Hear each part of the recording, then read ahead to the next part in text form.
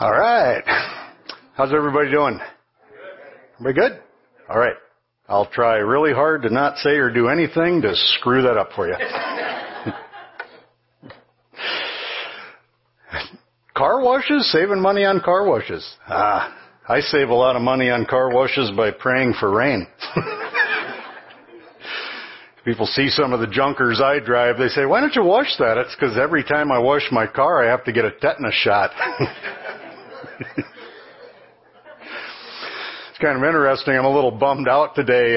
Later this afternoon, somebody's supposed to come to tow yet another junk car off our property out there. So, ladies, you'll appreciate this. My wife has actually won that battle. I've finally had to concede that junk cars do not make good lawn ornaments. So, I don't call them junk cars, they're project vehicles. But finally getting to that age where I realize those projects are never going to happen, so we're kind of thinning the herd out a little bit and hate to see them go, but not really. So that's what goes on in my life. I don't have a segue into what we're talking about with that today, but oh well. But today we're going to be talking about today. We're going to be talking a little bit about living one day at a time and continuing Mike's series, which I particularly love. Anytime we land on a series where the topic has to do with our conception of God, I'm all in. Because you've probably heard me say here before, if there was only one topic that I could talk to people about, that would be the one. Because in my personal life, I realized that the greatest struggles I had all seemed to do with my misconception of God. The way that I looked at Him sideways poisoned everything else I thought I knew about life. So I'm really excited about having an opportunity to touch on this a little bit today. The particular passage we're covering is in Hebrews, the 3rd chapter, a couple of verses. The Bible tells us, but encourage one another daily, as long as it is called today, so that none of you may be hardened by sin's deceitfulness. We have come to share in Christ, if indeed we hold our original conviction firmly to the very end. As has just been said, today, if you hear His voice, do not harden your hearts as you did in the rebellion.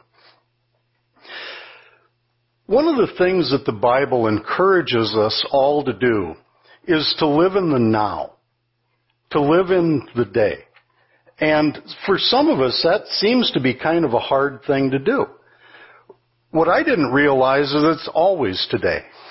I happened to walk through a local restaurant. The lounge in there had, one of those eclectic places that all look kind of like my garage at home and stuff hanging everywhere. And they had this sign there in front of the bar that said, free beer tomorrow.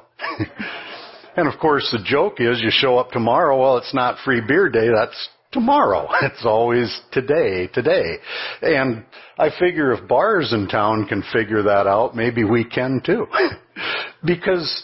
But I needed to be taught that because I didn't get that concept. I've been accused of being a little bit neurotic, which means that in my loud head, I tend to live both in the past and in the future. I'd like to think that I've made progress with that because I don't live there anymore. I just visit occasionally.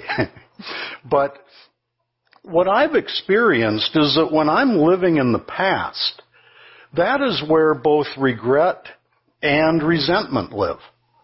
When I'm living in the past, what I'm always thinking of is coulda, shoulda, woulda, and if only. If only I would have zigged instead of zagged, and if only that other person would have done this instead of that. If only. Coulda, shoulda, woulda. And the problem with living in the past is that none of us can change the past. We can use it, we can capitalize on it, but we can't change it. And conversely, I also spent a lot of time living in the future. And it's my experience that the future is where fear lives. When I'm living in the future, then my question is, what if? What would you do if? And I'm constantly conjuring up scenarios, trying to figure out my plan A, B, C, D, F, and G. If this happens, if that goes wrong, what'll I do here? What'll I do there? And fear lives in that future. So when I finally hit a personal bottom and crash landed and crawled into recovery, one of the concepts that they taught me was this idea of living one day at a time.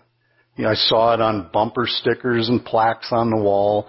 And you wouldn't think that addicts or alcoholics would have a problem with living one day at a time, would you? When you think about it, there's a huge irony there. Who better than people like me have mastered the art of living one day at a time? If the rent is due on Thursday and it's only Wednesday, it's perfectly acceptable to drink up the rent money because it's not Thursday yet. It's perfectly acceptable to plug that money into a video lottery machine on Wednesday because it's not Thursday. And then, ironically, we crash land into recovery, and then, living one day at a time, how are we going to do that? I constantly run into people like, there was one guy, man, I don't know if I can stay sober during my daughter's wedding. I go, well, how old is your daughter? 2. I think we're going to have some time to work through this. But that's how we think. It really is. So, the concept they laid on me, which I go back to all the time, is that all I have to do is make it until midnight. Tomorrow is another day. And I know I can make it until midnight because I have enough money in my pocket, I have enough gas in my tank, I have enough food in the fridge. Nothing really bad is going to happen before midnight. I get to worrying about what am I going to do next week, next year, 20 years from now. But I don't have to worry about that as long as I stay in today and only worry about making it until midnight. Tomorrow is another day. And that might sound trite or it might sound like self-hypnosis. But the longer I try to apply that, the more practical it becomes. And with that in mind, what the Bible tells us here is there's one great thing back there in Matthew, the 6th chapter, where it tells us, so do not worry, saying, what shall we eat, or what shall we drink, or what shall we wear? For the pagans run after all these things, and your heavenly Father knows that you need them. But seek first His kingdom and His righteousness, and all these things will be given to you as well. Therefore, do not worry about tomorrow, for tomorrow will worry about itself. Each day has enough trouble of its own. The King James puts it as sufficient unto the day are the evils thereof. Kind of poetic. But that really is so true that my problem all my life has really been priority. Because I put all these earthly things ahead of spiritual development. I don't have time to get around to that because I got stuff that needs to be done now. What am I going to eat? What am I going to wear? Where am I going to go? And the more that I can prioritize getting my spiritual house in order, the more the rest of those things seem to kind of fall into their natural place. So with that in mind, what we're looking at a little bit today is the things that God tells us. And what I love about God and how He does business is God doesn't just tell us what to do. He often shows us what to do. That was one of the main points of Christ, and that's what we're talking about in this series, is how God showed up in a human body and modeled so many things that were only concepts before. He didn't just tell us how to live, He showed us how to live. And one of the object lessons that we get out of the Bible, when it talks about God dispensing His grace. If you remember the story of the Israelites in the Old Testament and how specifically God fed them in the desert for 40 years. He gave them manna. In the book of Exodus, the 16th chapter, it talks about, "Then the Lord said to Moses, I will rain down bread from heaven for you. The people are to go out each day and gather enough for that day." The Israelites did as they were told. Some gathered much, some little. And when they measured it by the omer, the one who gathered much did not have too much, and the one who gathered little did not have too little. Everyone had gathered just as much as they needed. What we get out of that object lesson is, first of all, God provided for their daily needs, specifically their daily bread. And He also provided the right amount, so everybody got what they needed. The rest of that story was sometimes the Israelites experienced fear. 40 years, something shows up. Eventually you'd start to think, I think I can trust this, right? Wrong. They're deep into this and they're still going, well, I know that showed up every day, 6 days a week, and on the 7th day we had plenty. On that 6th day we could cook it and boil it and we could save it, for the Sabbath every week without fail. You'd think they'd trust that, but no. And so a lot of times they'd go out and think, well, I better grab a little extra. And then they'd find the next morning that it got moldy and wormy and gross. So the lesson there was, if their fear caused them to grab too much, it didn't do them any good. It didn't last. But they just had to be taught the lesson that every day God is going to provide. And He did. But it's kind of funny how even though every day He did that, they still didn't quite trust it for the future. A good lesson in fear. So, the first part of this is we're going to start looking at the what, at the when, the what, the how, and the why of specifically how God provides for our needs. And part of the when is we're talking about, when does God provide for our needs? And the right answer is every day. Daily. One of the main things Christ taught us to ask God for in the Lord's Prayer was, give us this day our daily bread. Now, if I wrote that prayer, I'd say, Lord, give me enough bread to last the rest of my life so I can get on with other things. Give me a whole warehouse full of bread and I'll quit asking you. But that's not how God does business. Give us this day our daily sustenance, our daily bread. And so that is how God does it. And what I've experienced in my life that was very profound to me is that God's grace is dispensed on a daily basis and on an as-needed basis. And I've had some rather profound lessons of how I've experienced that. Where what finally dawned on me is, I have a lot of fear today because I have this much of everything I need. And I know the days are coming in the future where I'm going to need that much. When that day comes, miraculously, I have everything I need that day. But because I don't have it in advance, I worry about having it then. For instance, I've got a bad knee because that's usually what I use to walk home on. And this bad knee of mine years ago, I needed to have it fixed, and I put it off for years. I'd be limping around, and it wasn't a major surgery, but it just needed to be fixed. But I put it off. I had this tremendous fear because I knew that the days when I wasn't having it fixed yet, I couldn't imagine handling the pain and the hassle of it and the expense of it.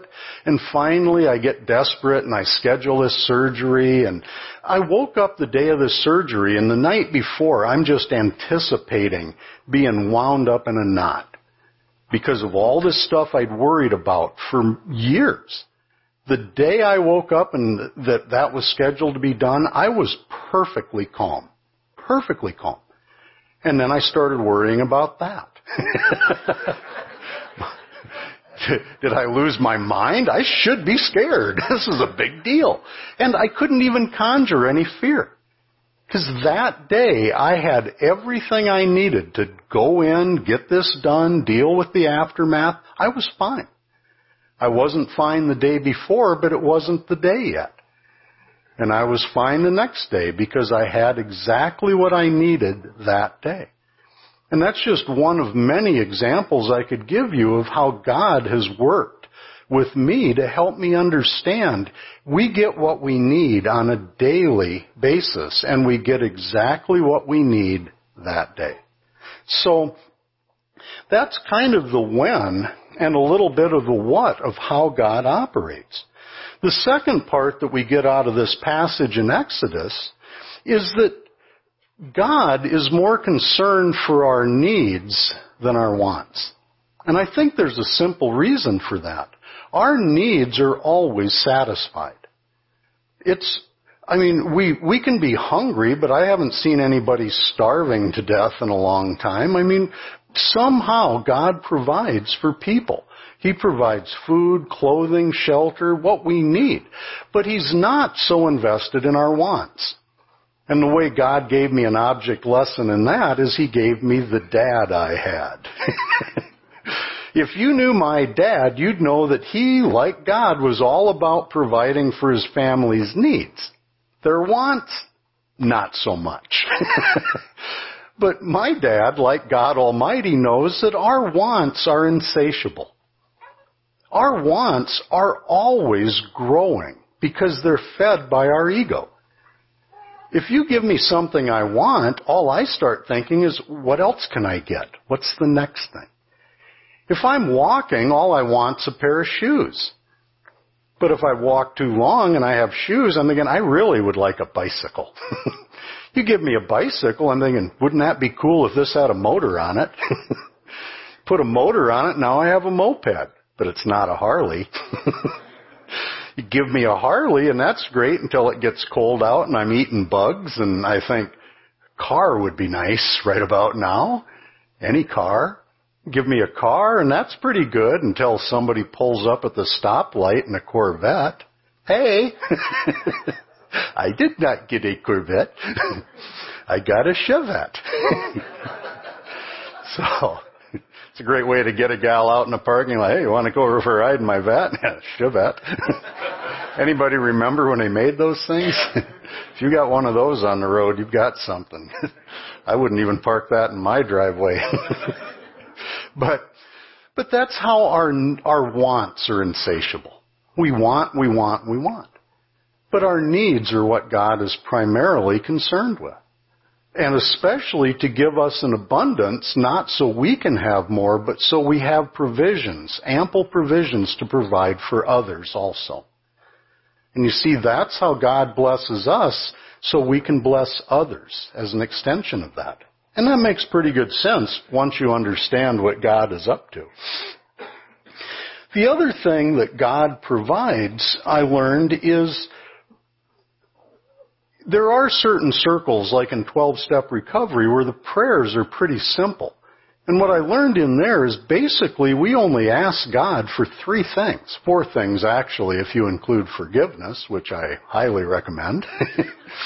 But beyond asking God for forgiveness, the 3 main things we are taught to ask God for are knowledge, willingness, and power.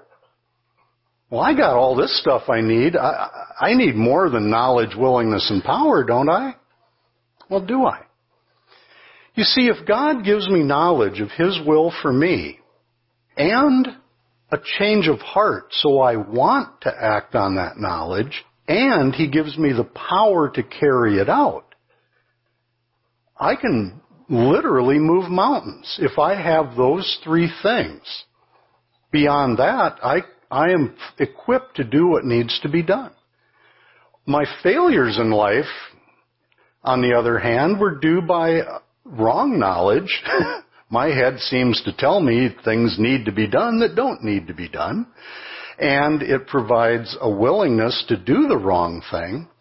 And sometimes things don't get done because I lack the power to do the right thing. So when I boil things down to that foundational understanding, it starts to make more sense on how God answers my prayers when I try to ask Him for what I need instead of what I want. It's a lot like parenting. If your child asks you for a cookie, as a good parent, you don't just hand them a cookie. What that does is it tells you the child is hungry, and you try to provide something nutritious for him or her. If your child wants a bottle of pop, well, that means that your child is thirsty, and you might suggest water or fruit juice or something more nutritious. But at least by asking for something, you know what they want, but you also, as a good parent, know what they need. And you try to give them what they need, not just what they want. But when it goes back to that knowledge and willingness and power, asking God for those things, it started to make sense to me where my failure was. When this passage talks about ending up being hardened by sin's deceitfulness and ending up with hardened hearts, my problem my whole life is when God revealed His will to me, I didn't know that God also was going to give me a change of heart where I wanted to do His will. I didn't know He was going to give me the power to do His will. It's like He sent me a package in the mail, like Amazon.com. And you open the package and on top there's knowledge of God's will. I'd take it out, look at it, go, I didn't order this. And then I'd run down the street screaming. I didn't open the rest of the package and dig down through the wrapping peanuts and say, oh, there's willingness where if I install this, I want to do this thing. And then I dig a little deeper in the box and, my God, there's the power to carry it out. And if I install that, if I have knowledge, willingness, and power, it gets done. But I used to believe that God just tells us what to do, and then He sits there and laughs at me as I fail miserably. I knew you couldn't do that. Of course I can't. But if He gives me all that I need, it gets done. And that helped me immensely to start understanding a little more of how God operates. And the lie in the Garden of Eden, if you'll recall Mike's teachings on that, how the first lies of that serpent in the garden were designed to sever the relationship between Adam and Eve and God. He told lies to Adam and Eve in order to get them to look at God sideways. Does He really have your best interests at heart? Can you really trust that guy? Do you think He really has your back? You know, He's holding out on you. You know, He could do more for you, but He doesn't want to because, you know, there's some reasons why He can't be trusted. And once He got Adam and Eve to look at God sideways, then He had them, because now, once they unplugged that umbilical cord from God, what's left to do? They plugged it into nature. They plugged it into the things of this world. They plugged it into each other. They tried plugging it into themselves. But nowhere did that fit. And you see that as an extension of that original lie that caused the original sin. That's the problem we have to this day, because if I believe that God cannot or will not help me, then I guess it's up to me, or it's up to you to fulfill my needs, or it's up to this world to fulfill my needs. And all of a sudden, it all falls on me. Since God isn't going to protect me, I have to provide for my own protection. I got to find my own provision. I need to find my own sources of power. I need to create things that will give me my own peace. I need to arrange for my own prosperity. I need to find my own popularity. I need to find my own purpose. It's a lot of P's. Mike would be proud. It's a lot of alliteration going on there. But I need to provide all of these things for myself. And really, at the root, I'm missing the biggest thing that starts with the letter P of all, presence.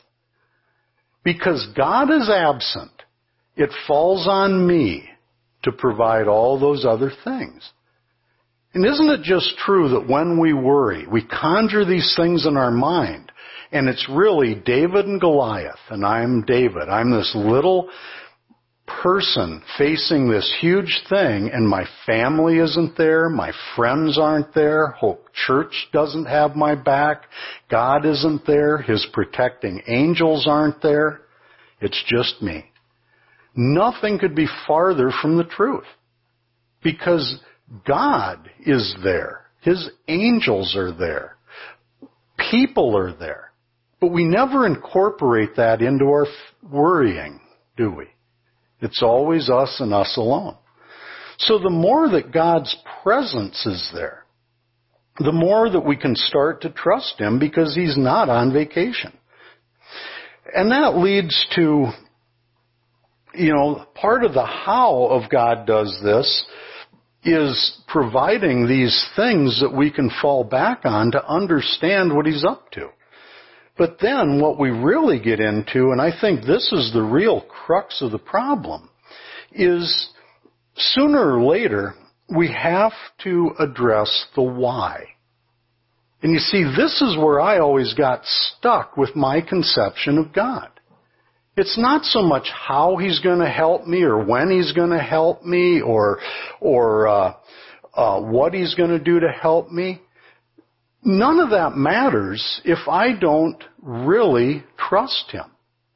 Why should God help me?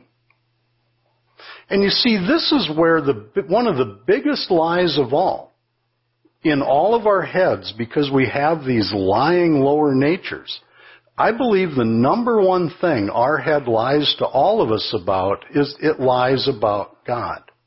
It lies about God's nature, about God's character. Our heads lie about how God is, who God is, what God is. And that's why I love this ministry at Hope Church, because more than anything, the consistent message that we try to lay down is the message of how God is. You've often heard me define the word gospel.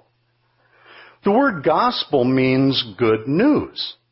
And that leads the question, okay, so what exactly is the news and what makes that news good? What is the good news? You get to go to heaven when you die? Well, that's pretty cool, but I got stuff right now that needs to happen. You see, it turns out the message of the New Testament, the gospel message of the Bible, here's the news. The news is there is a God, and that God is friendly. There is a God, and God not only loves you, He likes you, which is harder for most of us to get our head around than God loves us. God likes us. God is a friendly God. Now, if that just rocked your world, it makes me happy because you're in the right place. If you've heard that and you believe it, thank God that you know that and believe it. Because that is huge. To believe that God is a God of love. That's the great news. Everything else comes from that.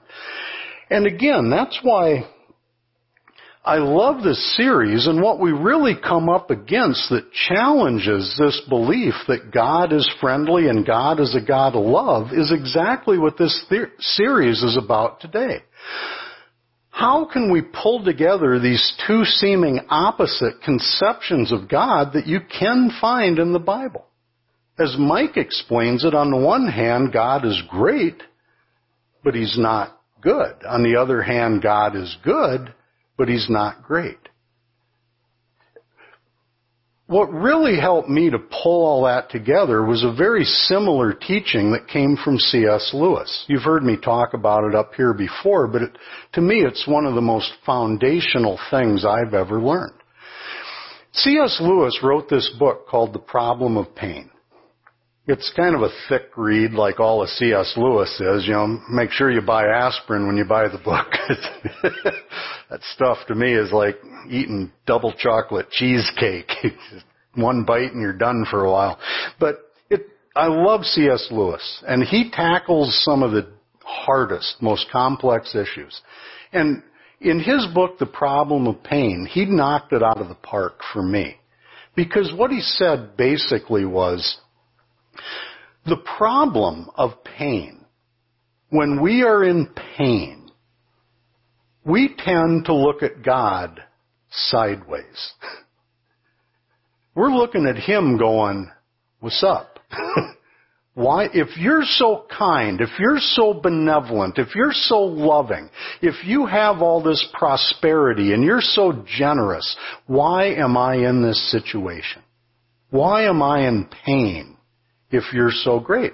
And C.S. Lewis goes on to explain that opportunity for our lower nature to deceive us at those low points in our life, what we tend to do is form one of two opposite conceptions of God.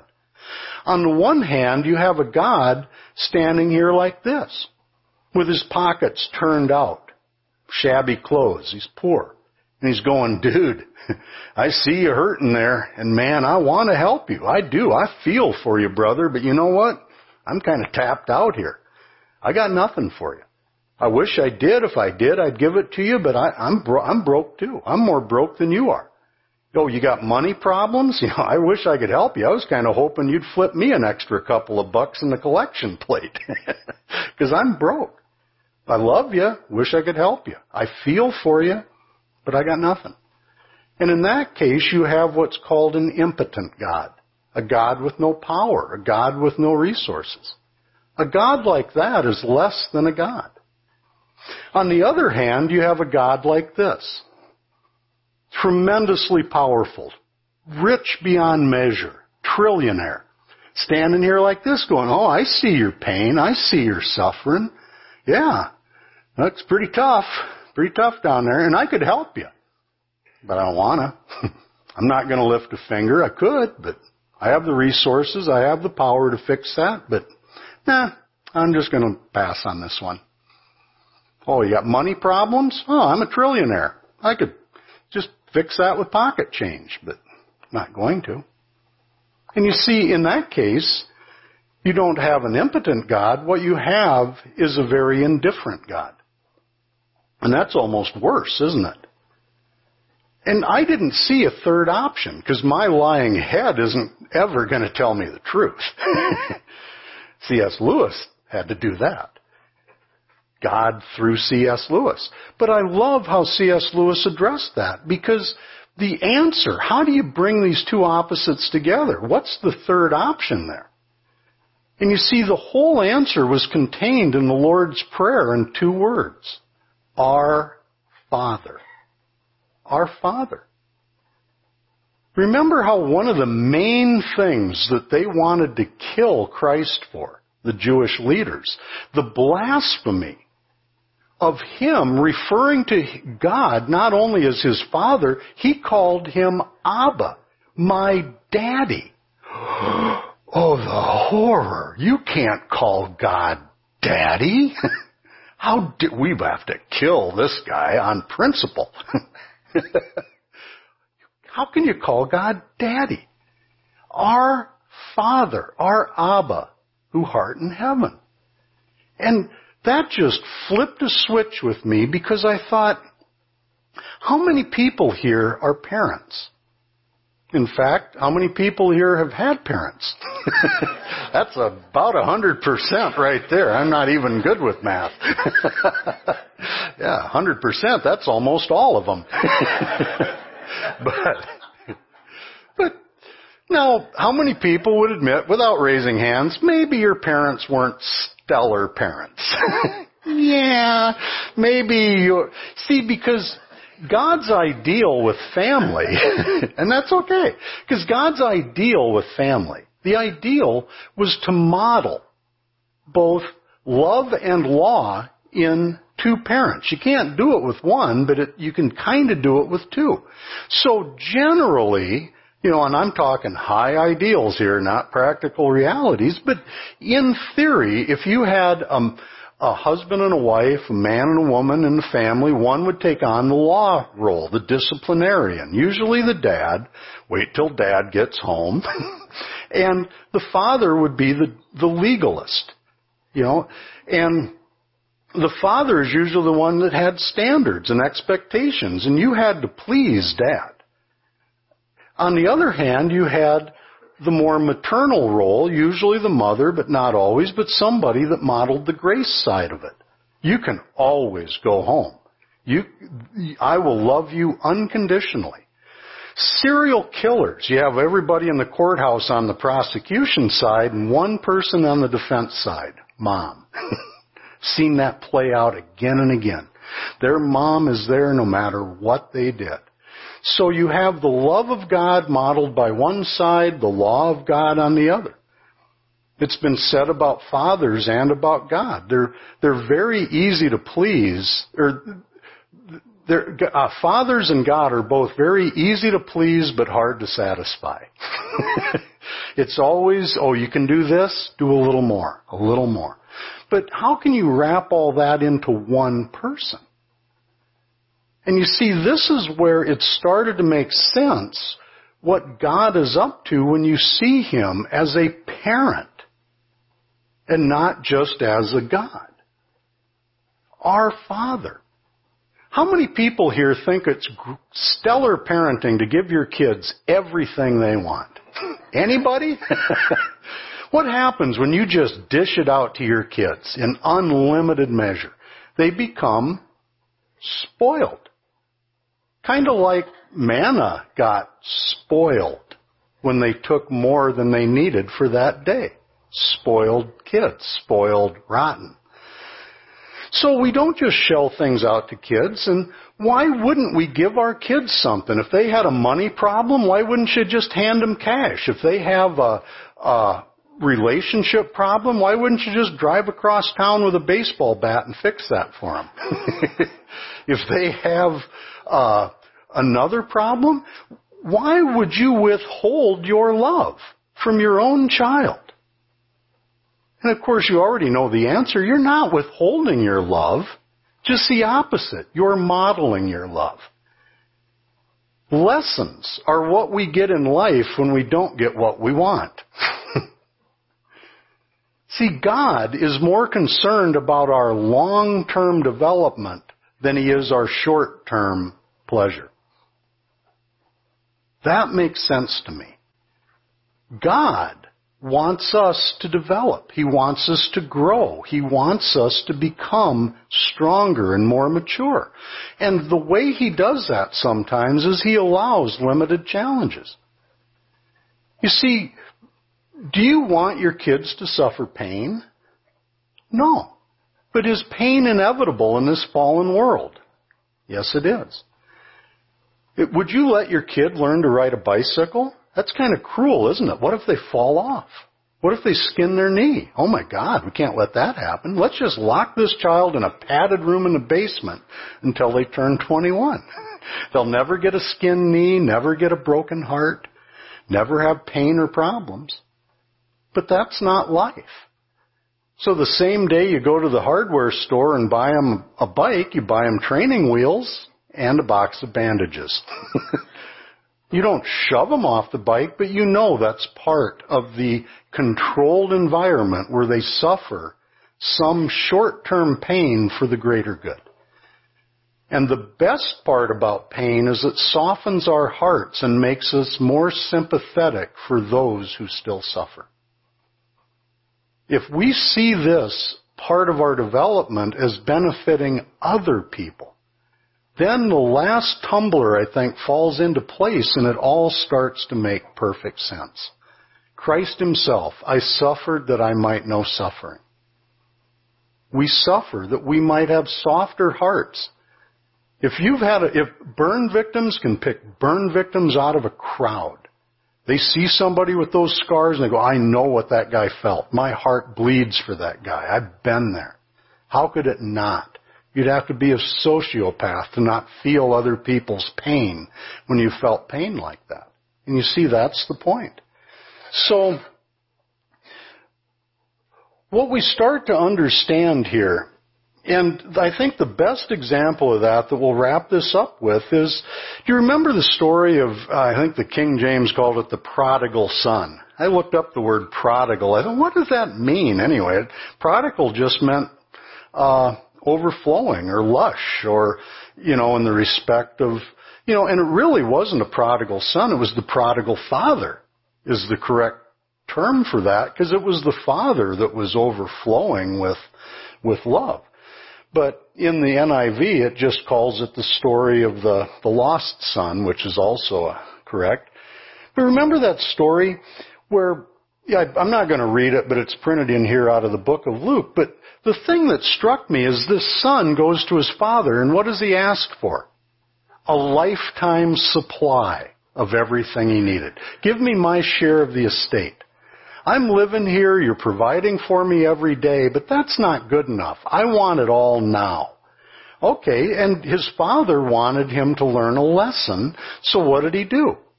Gave him everything now. Here's your entire share of the estate. So he collects everything he had. What's he do with it? Goes into town and he wastes it on what's called riotous living. Anybody know what that means? Not good, not pretty. But he goes in there and he squanders it.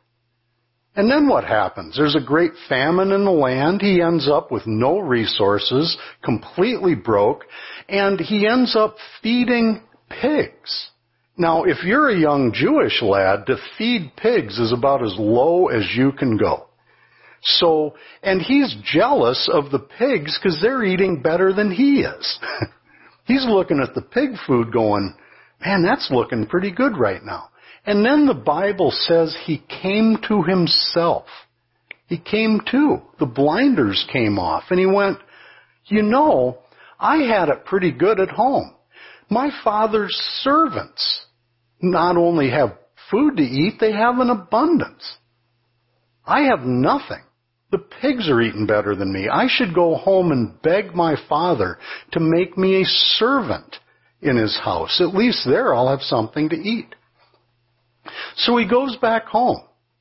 And he has this little speech prepared of how he's going to admit his wrongs to his father and ask for a position as a servant and beg for forgiveness. He didn't even get to blurt that out. His father sees him when he was a long way off, which meant he was watching the road for him.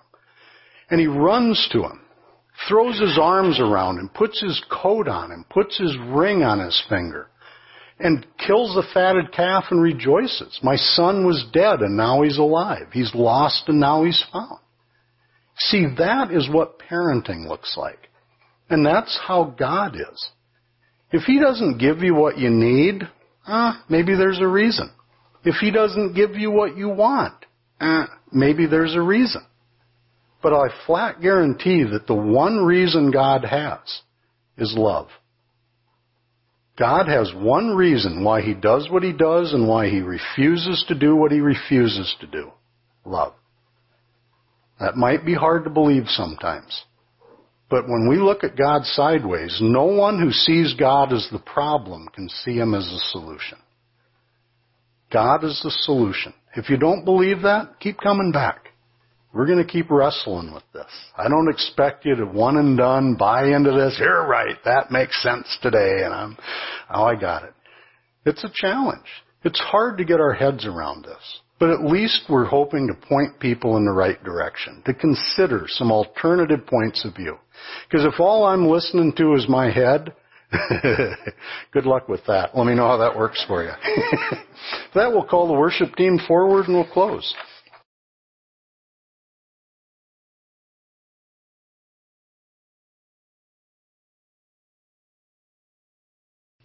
I couldn't think of a better way of wrapping this service up than to publish on the back of our worship bulletins the original form of our serenity prayer, which we did an entire series on, by the way, but I think this really hits all the high notes of what we're talking about in this series.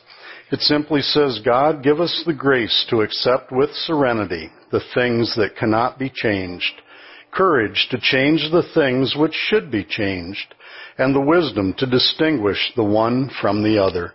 living one day at a time, enjoying one moment at a time, accepting hardship as a pathway to peace, taking as Jesus did the sinful world as it is, not as I would have it, trusting that you will make all things right if I surrender to your will, so that I might be reasonably happy in this life and supremely happy with you forever in the next. Amen. Thank you.